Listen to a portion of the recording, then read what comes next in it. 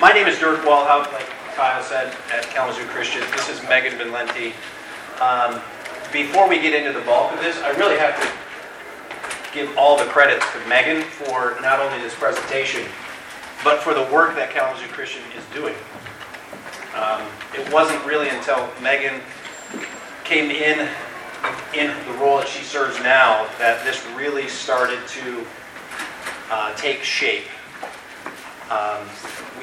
We had a curriculum director, but we did not have an instructional coach position, and Megan came on as both of those roles 4 years ago, and has really become the champion for all of this work, and has helped us to get this off the ground.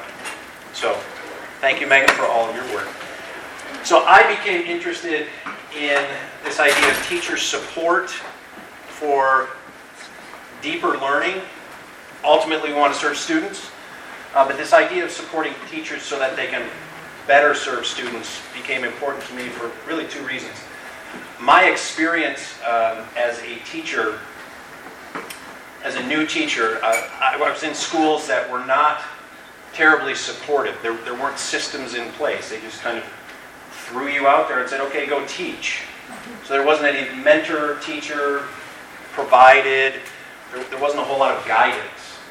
And also, early in my career, this was in the early 90s,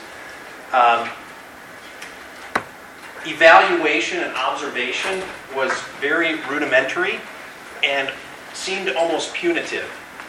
And as a new teacher, that was a pretty scary thing, to sit in an observation situation and there's an administrator there for 20 minutes and your contract sort of depends on that, and it's one observation per year.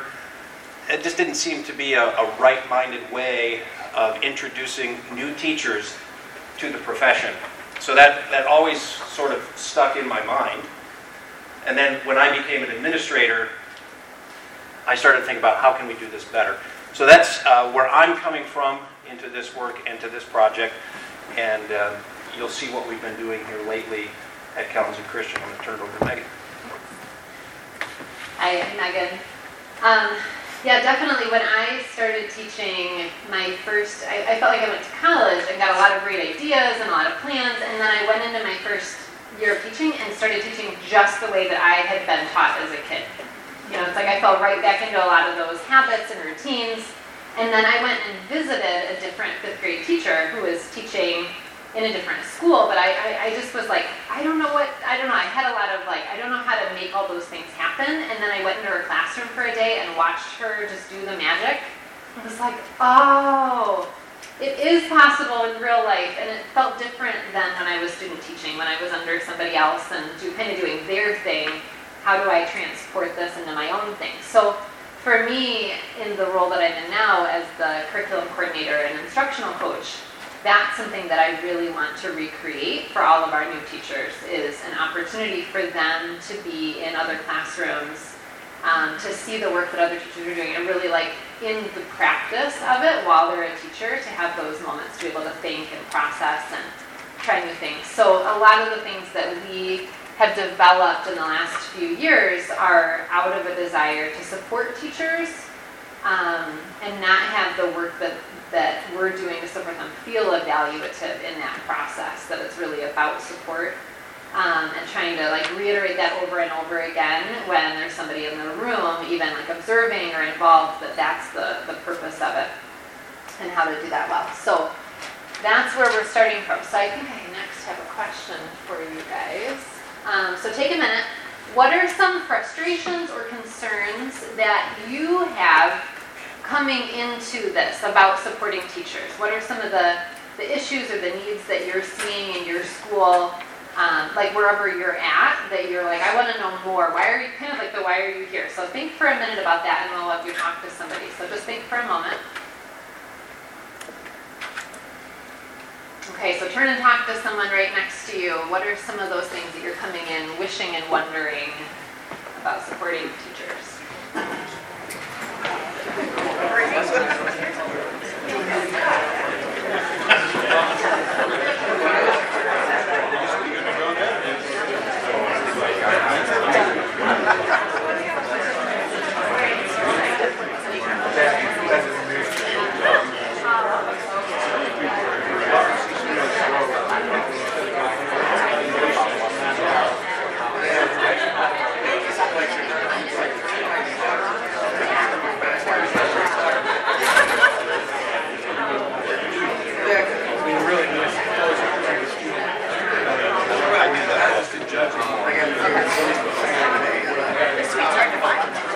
All right,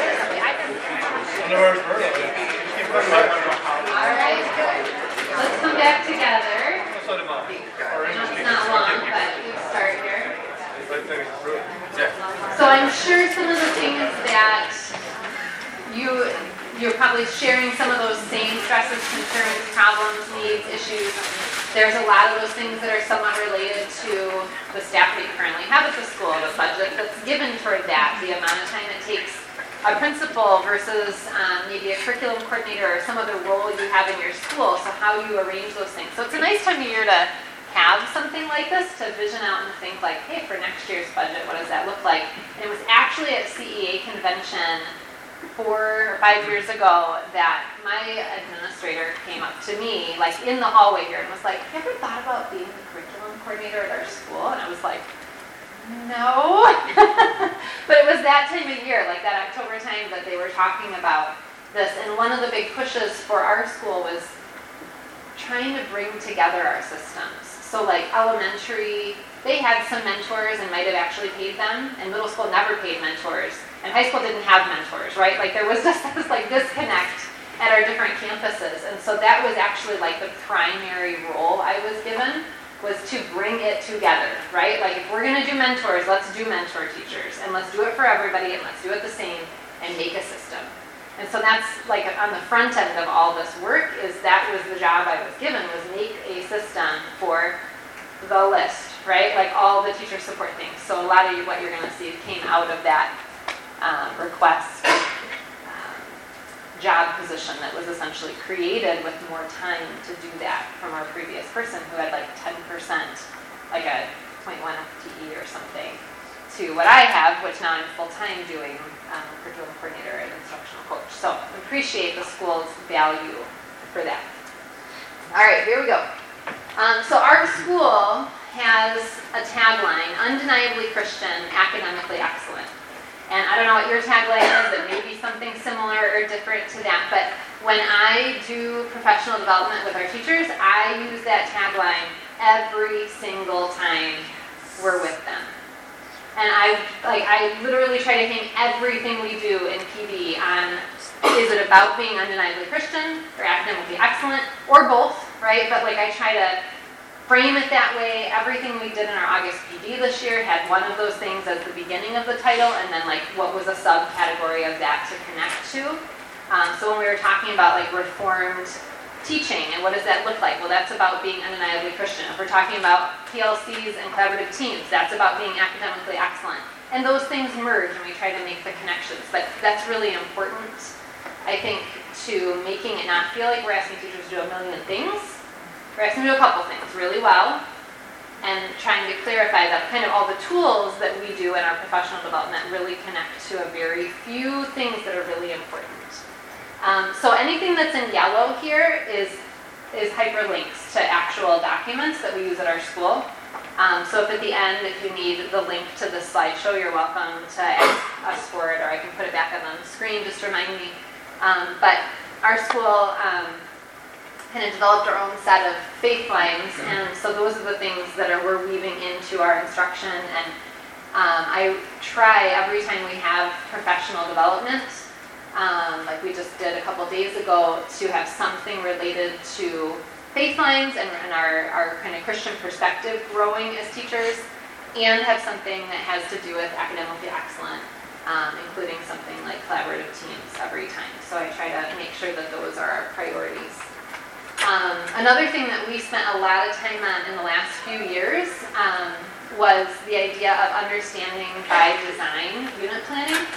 And what I found coming into my role is that teachers had widely different explanations of like the wording of why they do what they do, how they do, especially when it came to like planning, lesson planning, things like that.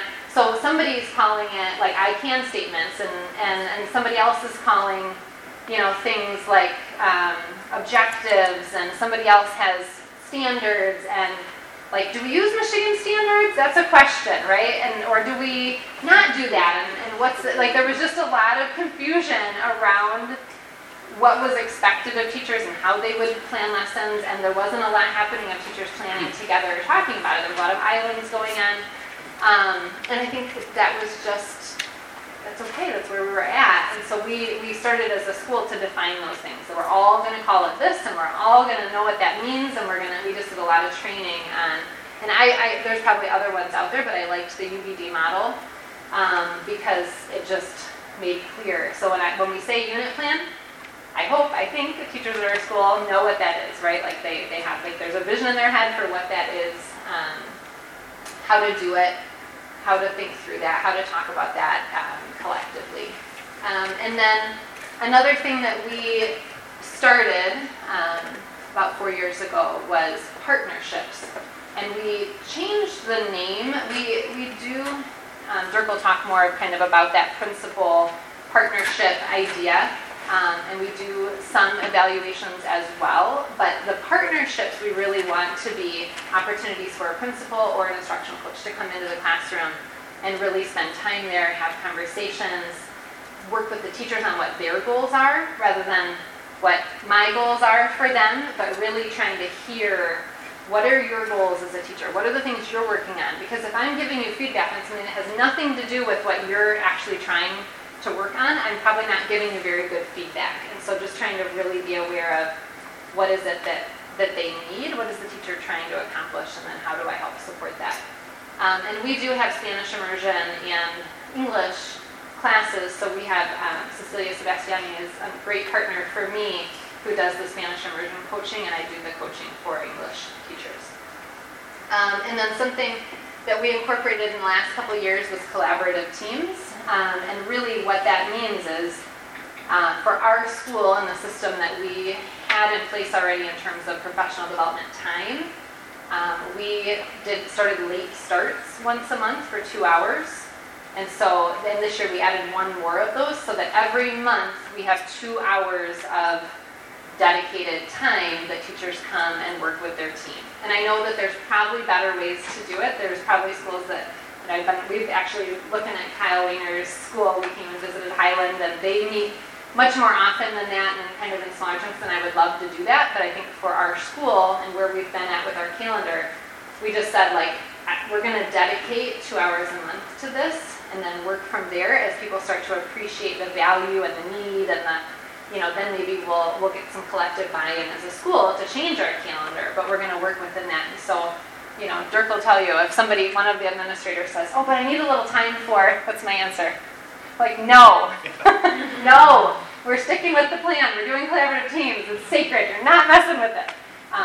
So, I'm always, in some ways, in good ways, like I think, fighting for that time, right? To say, no, this is what's important. We've committed to this. We're sticking with it.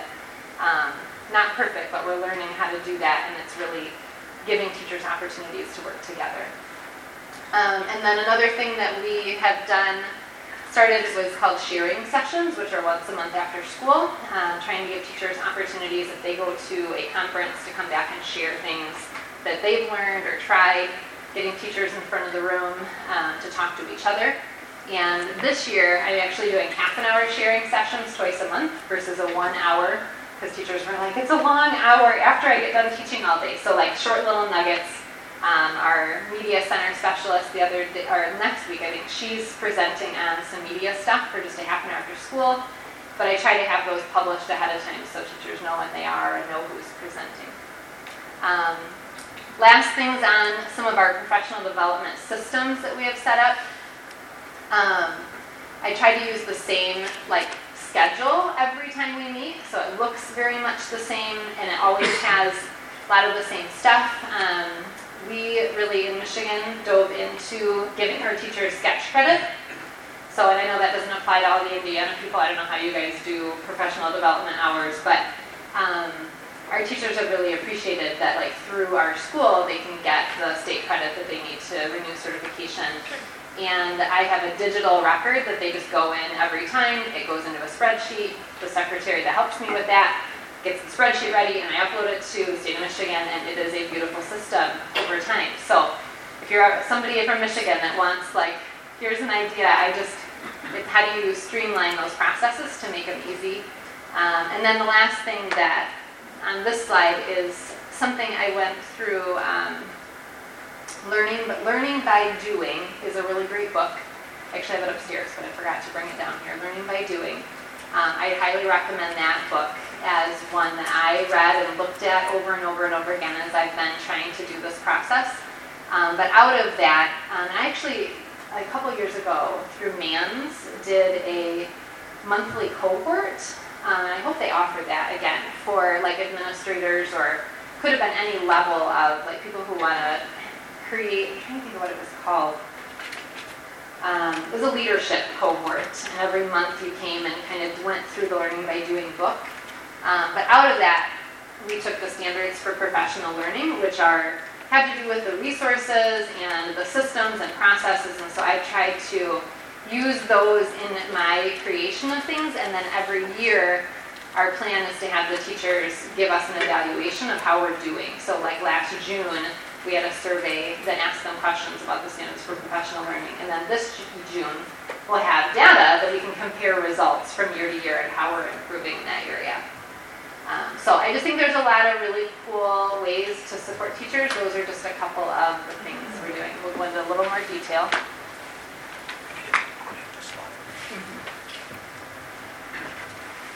Yeah, just to reiterate, this is we're trying to build systems here, systems that we didn't have prior to bringing Megan on board in the role she is in. And the goal here is teacher support, so that the ultimate goal is student growth. I think teachers really appreciate the support. They appreciate the conversations that take place because of all of these things that we're talking about. What you're seeing here is a snapshot of where we are today. It will very likely change in the future. We are not saying we have this correct, right, this is the only way to do things. This will, I'm sure, morph over time. One other advantage that we've had, that I've noticed when we do interviews for new teachers, one question that these candidates are asking is, what supports do you have for new teachers? We can go through this whole thing, and that's not something I could have done 4 years ago. And so now this, I think new candidates, when they see this sort of thing, like, oh, you guys have thought this through, that's good. So moving along, what we do this in a 3-year cycle with new teachers. So they're partnering with Megan in instructional coaching. There's a principal partnership that you'll hear about in just a few minutes. And there's this mentorship that we talk about. And then we have this 3rd year that we're still kind of working through. We like to do instructional rounds, but the logistics of instructional rounds are pretty challenging. But we have been getting teachers helping teachers. The next thing I want to talk about specifically, though, is this mentorship thing. So if you click on either those links, you'll see 2, I think, different checklists, and they're divided out by month, each month of the school year. And the principal or a mentor teacher will sit down with a new teacher or whoever's being mentored that year, and those just give topics for every month that you meet. And you try to meet 2 hours per month. I believe that the whole mentoring program is 22 hours. And in Michigan, Title II allows us we apply Title II funds. So the mentor teacher or principal who is doing the mentoring is paid to do that mentorship. So that helps out. I think we pay them $20 an hour. So it's like 400 to 40? Oh, okay, $40 an hour. So that's kind of nice to get paid for doing that. But what this does is it allows the new teachers, both new to the profession or new to the school, to better understand the school culture, to better understand that hidden curriculum, simply as where do you keep the staples? Where are the paper clips? How do I find canary-colored paper instead of just the white stuff that's always in the machine? So as you go through that checklist, it also is a springboard for many, many other conversations. New teachers, both new to the profession, new to the school, are going to be coming with all kinds of questions, and this is a great opportunity to have conversations and help them come on board and be more comfortable in their day-to-day operations. So we put a high priority on this mentorship thing. Like I said, 2 hours a month. There's some prior a couple hours prior to the school year where the mentors actually go through a training. And so principals and Megan talk with all the mentor teachers and how do we go about this for the year. And we found this to be very, very helpful. And those mentorships continue, not officially necessarily, but they continue if it's a teacher-to-teacher mentorship.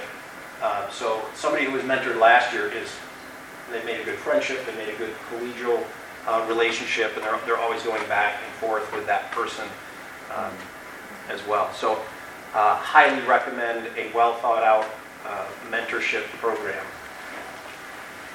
The other thing that we do that I'll be speaking on this slide is this Reformed perspective on instruction and learning. And you see the cover there of a book by Robert DeMore. That's a book that we use. We have all of our new teachers, both new to the profession and new to the school, read this book, and then we spend some time with them, with all the teachers together talking about this.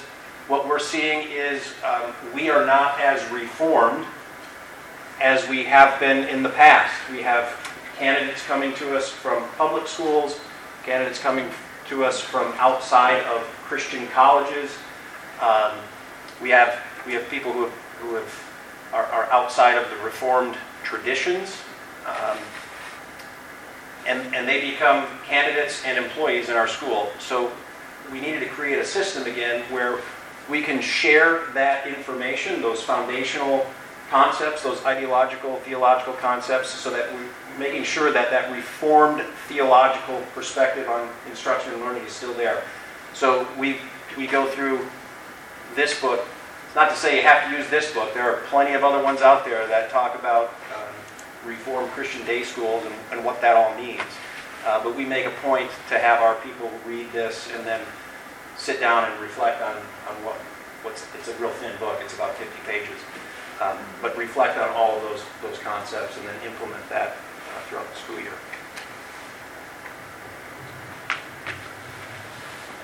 One of the things that every year when I ask new teachers, like, what's the thing that was most helpful to you the last, as we've done this last few years? A lot of teachers really appreciate the mentorship. I think they like the conversations. We usually do them at lunch on a special day when we have, so they get to eat Jimmy John's, so they talk about Reformed perspective on instruction and learning. But one of the things that they say is we do a thing called New Teacher Comment Days, and that's a really big hit with the teachers. So what that means, first of all, before the school year starts, any teachers that are new to the school, we do an orientation. Probably most schools do that, where we get together before all the other teachers come back. And we do a morning talking with kind of about our goals as a school, undeniably Christian, academically excellent, right? Those sorts of things. And then we also have started doing a tech tools day that is required for the new teachers and optional for all the other teachers. So it goes through things like our fax system and Google Classroom and Seesaw, depending on the grade level. And I have the teachers that I know use those systems do the teaching so that it's pretty applicable to people in the classroom who are using those. These are the most important things you need to know. And that's been really great. So teachers kind of come in knowing what those systems are. And then during the year, we do 3 new teacher comment days where the new teacher has a sub all day long. And in September, they basically show up in the morning at 7:30, just like a normal school day. We meet with, Cecilia and I meet with those new teachers. We set objectives for the day. What are your goals? What is it you're looking for today? And then they spend the morning in their mentor teacher's classroom, just observing, just being there. They see devotions, they see language arts class, they see math class. And usually there's some sort of a special or a break in the morning that they can also, we encourage them. And I send emails to the mentor teachers, remember, here's the goals of the day. Have these conversations. Talk about why you're doing what you're doing. How does this connect specifically to what they're seeing in the classroom? So then they come to lunch with us, and we talk about the Reform book, and then we spend the afternoon doing some training. So that's where we do UBD training, because all my other teachers know UBD, and they don't want to spend more hours doing UBD training in normal PD.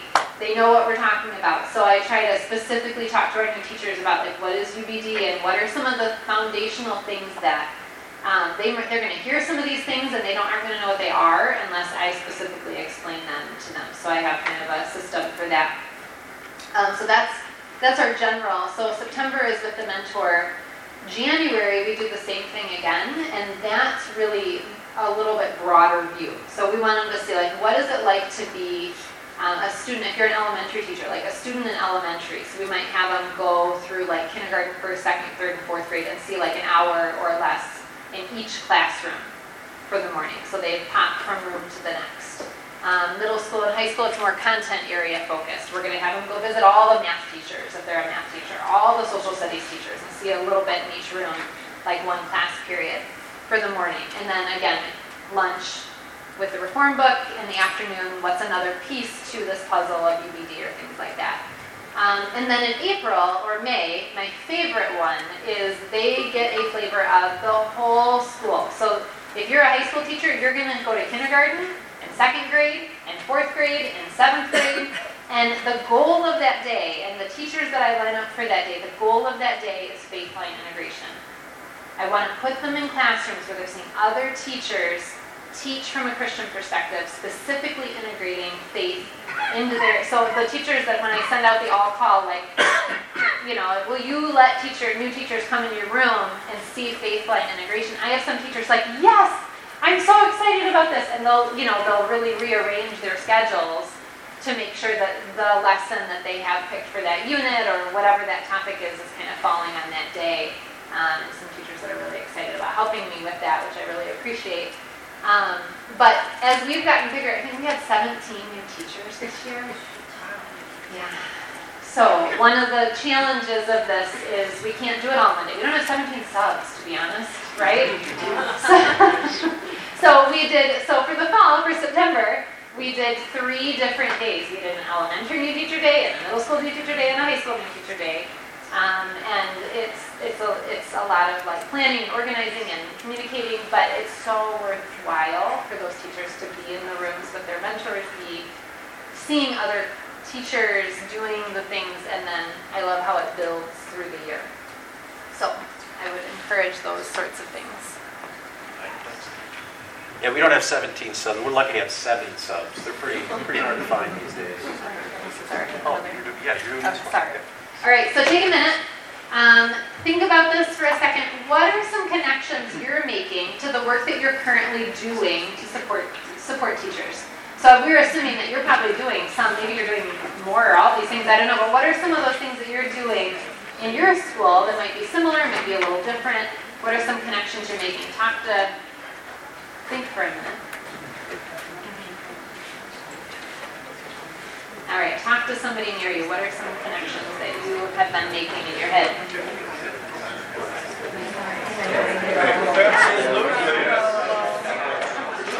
Best student, though. Or the latest.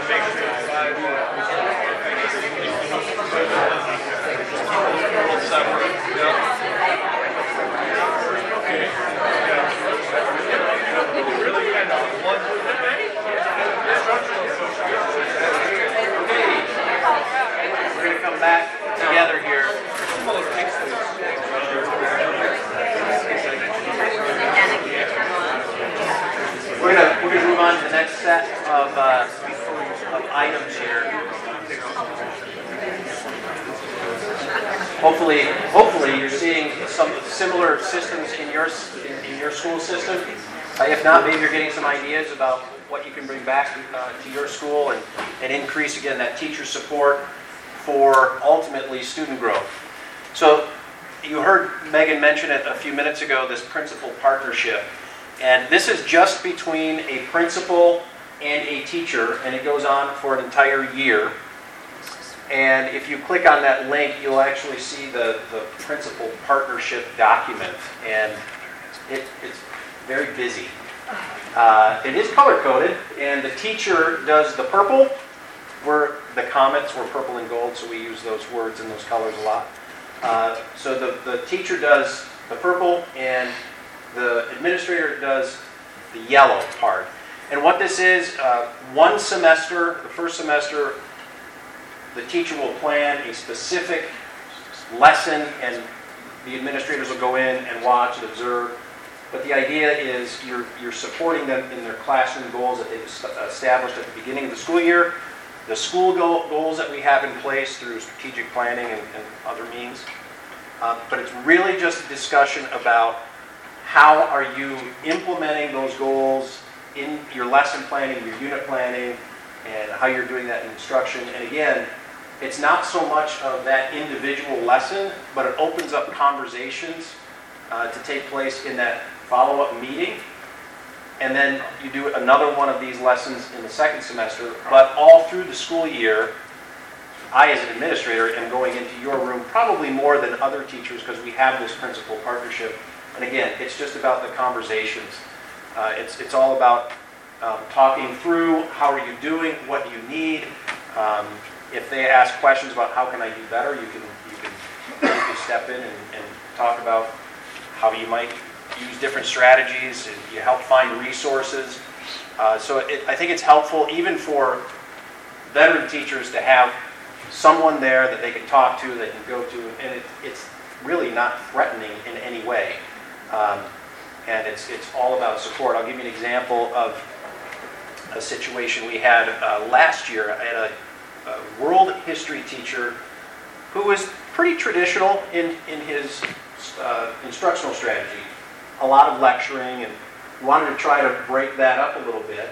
And Megan stepped in and found a resource for us, and it was a tour of a palace museum in a virtual tour of a palace museum in Egypt. And the teacher then developed this really nice, interactive, valuable lesson using that resource. And so, again, the idea is to support teachers and to increase student growth. And I think that was just sort of a microcosm example of how that happens or happened last year in our school.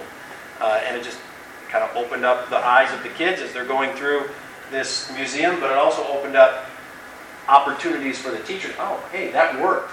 I was a little nervous in doing that, but that worked. It was supporting now that door to instructional, different instructional methods is open for him, and he's exploring more. So that happens with one teacher, one principal. That relationship is between the teacher and the principal. I think last year I did that with 8 new teachers. That number varies. I just happen to have 8 on my docket last year. I think this year I had 5. 8 total teachers, not just new, right? Correct. Or new to our school. Yeah. So I had 8 last year. I think I have 5 this year. I think middle school has quite a bit more this year. So that number goes up and down depending on staffing.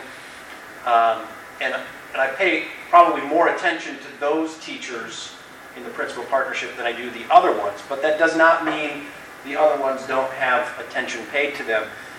We have this yearly evaluation. If you click on that, it's kind of that old sort of traditional checklist. I go and visit those classrooms frequently as well. But at the end of the year, every teacher in the system is going to get some type of evaluation document, and it goes into their file. And what we decided as an administrative team to do is take about 12 basic concepts of teaching put those on there, give a grading, a ranking system, 1 to 4. Because we do use shared time, we do have to report to the state of Michigan a ranking. So there's highly effective, I can't remember all of them, but 1 through 4. And we got to submit those. So we've just aligned it with the Michigan system. That's why you see on the bottom that the ranking system. But again, opens up a conversation at the end of the year with every teacher in the building. We can talk about classroom goals, we can talk about school goals, we can talk about the individual items that are on that yearly evaluation. It's, again, not very threatening. If there is a trouble area in instruction, we note that, and we put an action plan in place. If we go a few years where we're constantly creating action plans, then we might have another difficult conversation. But initially, these are here to be supportive and to guide teachers into becoming better teachers, because ultimately that's what we want. Yep, and just to say on that part, that from a teacher perspective, they're going to be in a cycle once every 3 years. So, you know, say a teacher's been at the school for 10 years, maybe year 10, it's a principal partnership. Year 11 might be a coaching partnership. Year 12, we kind of have you as a year off, I'll say, really where it's just they're doing their collaborative teams and things. So that's our current, where we're at. We've talked about a 3-year cycle with a third thing, but we haven't really gotten that all figured out. So I'm going to talk about instructional coaching. A teacher who's doing instructional coaching is not going to be doing that the same year they're doing a principal partnership. So a teacher who comes in new to the school, our hope is that we could do instructional coaching with them first, and then they could do a principal partnership after that, so that they kind of feel like they've had the time to get settled, know what's going on. It's been good to clarify what's the difference between mentoring and coaching, because the mentor teacher is usually like a grade level. So two fourth grade teachers, there's a new fourth grade teacher, there's one that's been there, the one's the mentor, one's the new teacher, but they don't have a whole lot of time to be in each other's rooms or give that kind of feedback. So the instructional coach, that role is really more in the classroom and instruction based versus the kind of questions of where's the staples or copier or things like that. So we do this with our new teachers, and we do it with all the teachers 1 out of every 3 years. And there's a lot of research around a couple key things that really improve teachers' instruction, and collaborative teams is definitely one of them, like opportunities to work together, and another really, really high one is support with instructional coaching. And the idea behind that is that a teacher, when the teacher's intentional about what they want to grow and learn in, and they have the support to make that happen, they probably will do it. But a lot of times we're too busy, right, in the teacher world to even think about the new thing or the different thing, or that just feels overwhelming. And so what I do is I usually meet monthly with each teacher, and we'll sit down on the front end and I'll say, tell me what your goals are, let's talk about that. How can we break that down into some manageable steps for you? What do you think the first step is? So a lot of what I do is ask questions, like curious questioning, listening. I just try to take it all in and then, break down for them. Okay, it sounds like you're saying you might want to start with this little piece. Maybe try that. And the teacher's like, yes, that's what I want to do. It's lovely how it works together. And then the teacher, will try to implement that in the classroom, give that a go. Sometimes I leave and I send them resources and things like, hey, we talked about that, here's an idea. Like, yes, that's what I was looking for, that's what I needed. They start to try that in the classroom. I come into the classroom, I use a lot of Google Calendar events for everything, so they know when I'm coming, because I send them a Google Calendar event. I show up in that class at that time. I watch what's happening. We do a debrief afterward, 20 minutes out of their prep time for the month. Try to keep it really short and sweet.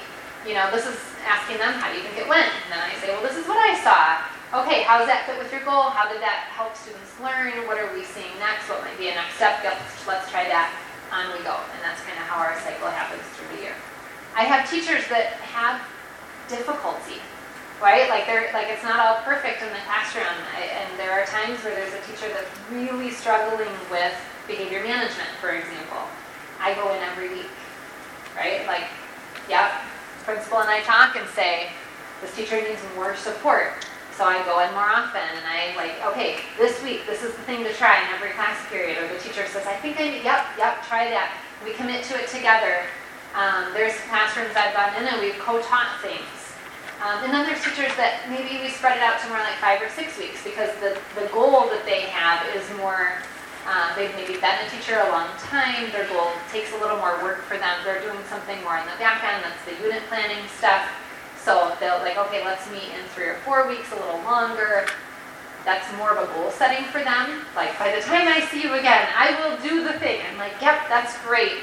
You know, and it just gives them a deadline, little steps for the work that they want to do, that they see as valuable. And then we're always asking the question, how is it improving student learning? What's happening in the classroom to engage kids? So this is what gets me really excited. Like, I love the systems and I love the PD, but I love the instructional coaching because that's where you just see so much growth. Good question. Megan, are you the instructional coach for K-12? I do instructional coaching preschool through 12, but also Cecilia Sebastiani does it for the Spanish immersion teachers. And I don't do every teacher every year, and that's why, like, logistically, I just can't. I'd love to coach with 60 teachers every year. That'd be super fun. But I just can't do that. So I coach with, I'd like to keep it around 20 per year, but with so many new teachers coming in, it's just really hard to keep it at that level. So I think I'm at like 27 this year. I'm curious because I think it should be a role confusion, right? Because if you're an instructional coach, you're trying to help somebody. Are your boundaries pretty clear around coaching versus evaluative? That's a great question. So last year, because of how our administrative things were, I was the assistant principal because our lead administrator was the elementary principal but wasn't there all the time. And so I sat in his office 2 days a week and was, helping with kids that needed help. But that has been, I tried really hard to make clear, like, I'm not coming in classrooms from that perspective. That's hard to say when you have that hat. So I don't have that hat anymore, and that was really intentional. We hired a full-time elementary principal so that each principal has their job, and mine is to be the coach part versus being an administrator. I think that's a nice separation. Good question. Yeah. How did you introduce at the beginning phase the idea of that schedule, like you're on rotation for coaching? When that very first began, how did you roll that out and create buy-in from the teachers? That's a great question. I'm trying to think back. This is our 4th year of coaching, and we did it with a smaller group. So really, we just brought those teachers in and had a conversation with them about coaching and explained it to them. Like, we didn't really do a big thing for everybody.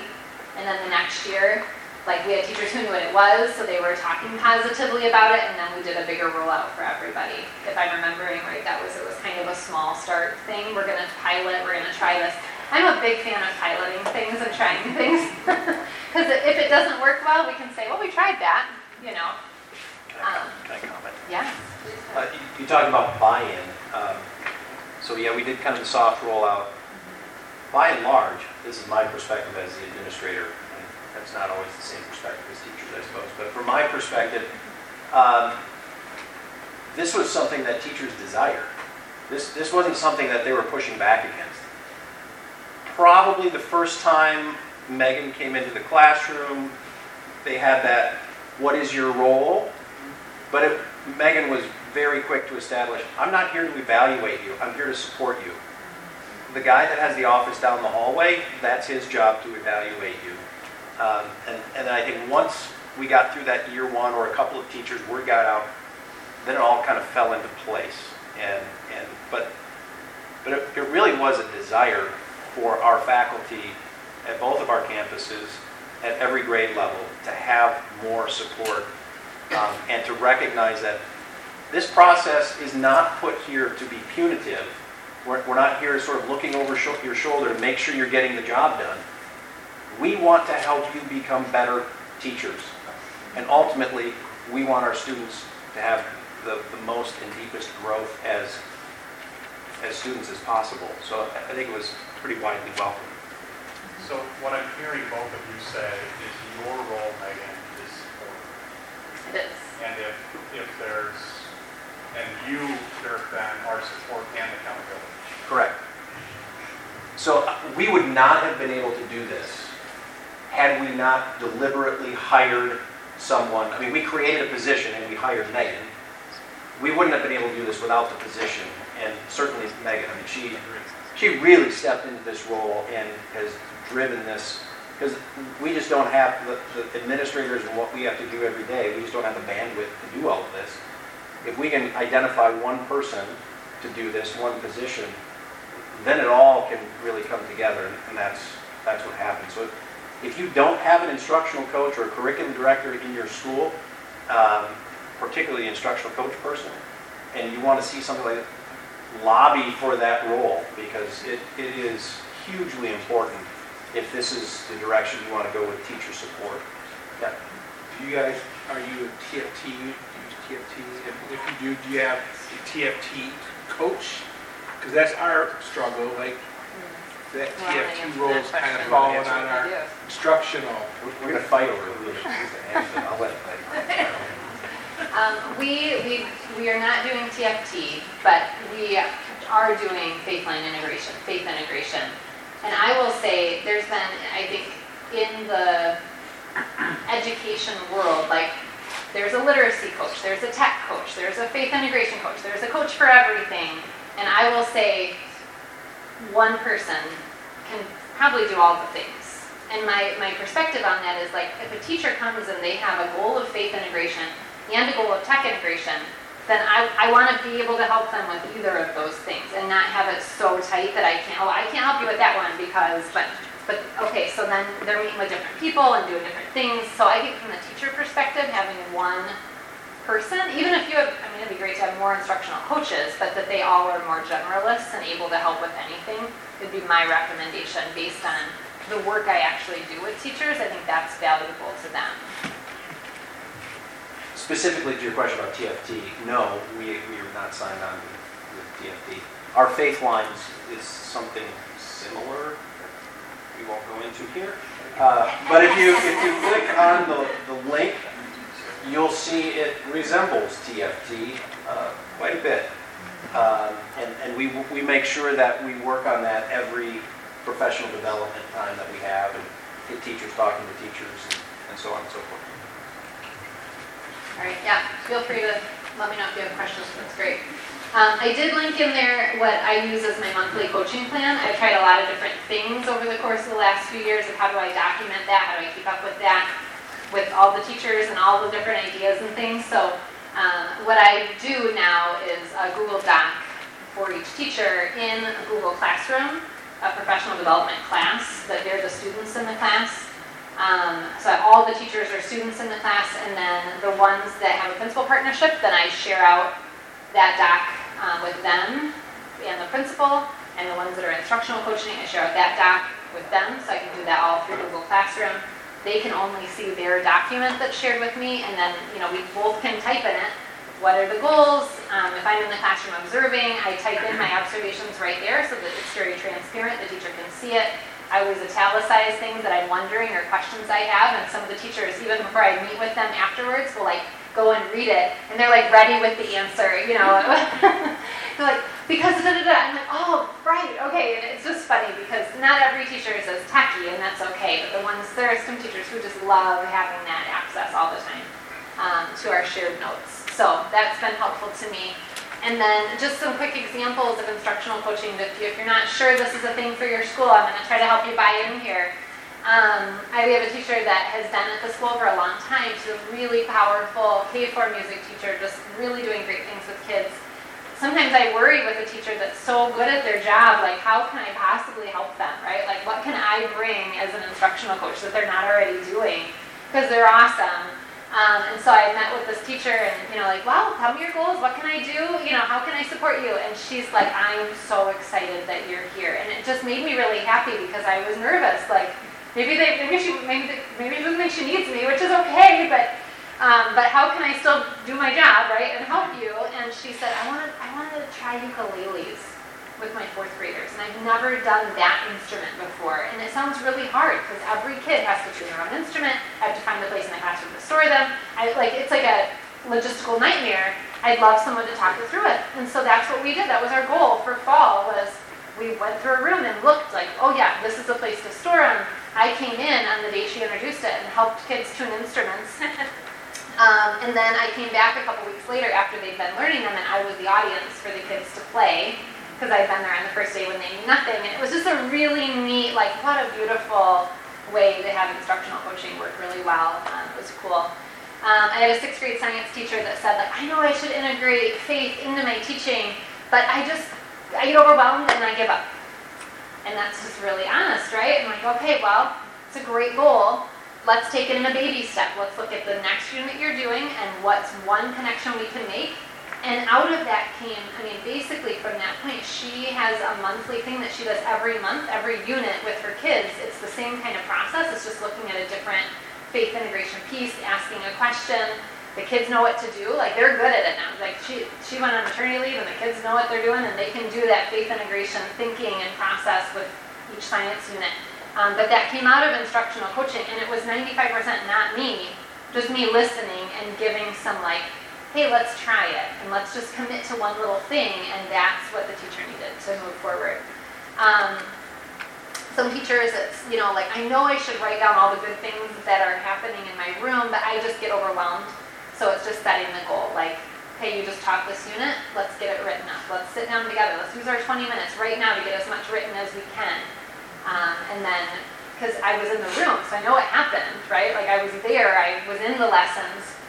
So now I can sit down and, like, let's power it out, make it happen. And so, anyway, that's cool. The last link there is professional growth descriptors, which is something that came out of the coaching the training that I did, but they've been great. It's, classroom management, behavior management, lesson planning, those specific growth descriptors that when teachers are like, I don't know what to make my goal on, look at the professional growth descriptors. Those are really key things that every teacher can do. And then it's a breakdown. Like, if I have a teacher that's struggling with classroom management, we look at the list. Okay, there's 10 things you could do in classroom management. We get that out. We actually look. Have you tried this one? Oh, no, I haven't tried that one. Then that's the one we're going to try in the classroom next month. Like, we just really practical tools that we use. Oh, it's me again. Okay. All right. Sorry, get me again. We have 6 minutes. Okay.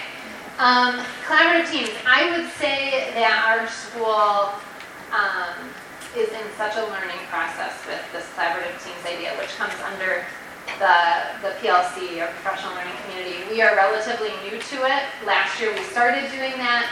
I really felt like, rather than spending our professional development every single time me having to plan a million things, it'd be great to give teachers time to work. But I felt like they needed a structure in which to do that, and collaborative teams has been a great structure for us. I definitely recommend, for us, that's just been, we have teams that are grade level teams in K through 4, and then in middle school and high school it's content area teams. But this year we've really dived into, like, what is an effective team, and what are the steps for that. And we sent a group of teachers to a solution tree coaching collaborative teams session, and out of that came a group of about 10 teachers that are our guiding coalition. We meet monthly. They help me think through, like, what do our teams need? What is the training that we need to do next? What's the ideas that teachers need to understand? And that's just been really awesome. And then I just linked in one of our collaborative team notes that we use monthly for our, that's just the template. You want to talk about the last piece? So one of the collaborative teams in the high school is our English Language Arts group. And a few of us, myself included, have been talking about standards-based grading. We're not exactly thrilled with traditional grading systems. We do have some people on staff who are interested in exploring standards-based grading more. And so that becomes their collaborative team this year, and they're working through it, and they're implementing some of that standards-based grading stuff.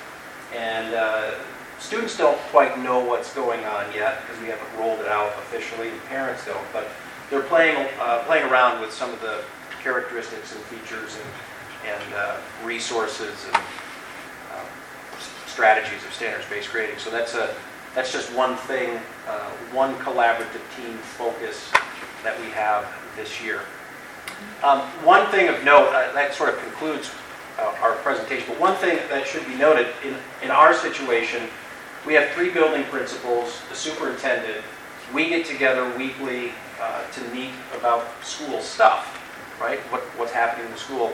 And we've included, from the very beginning, Megan, our instructional coach, and our curriculum director, who's Megan, and so she's in every one of these meetings. And so we really function as a team weekly. And again, to your point about the sort of those fuzzy lines between Megan being an evaluator, observer, or a coach, we try to keep that very, very clear. And we do that by, Megan and I meet pretty regularly to talk about different situations and teaching situations and classes and so on. She does that with the other administrators as well. So getting the instructional coach, curriculum director on your administrative team, meeting regularly to talk about what's going on is crucial to the success of our program. And again, without Megan, this would not have happened. Without creating this particular role in our school, our administrative team, it wouldn't have happened. So we don't have a whole lot of time. If anybody has any questions, be welcome to. Oops, I'm going on. Yeah. Any questions? Well, we maybe have some. This was something I thought we could end with, and then if you do have questions, let us know. What is something you can take away from this session? Something new, something different. Think about that for a minute. It's kind of nice just to end any session with, what's the takeaway? Talk to somebody else. What are some ideas that came out of this?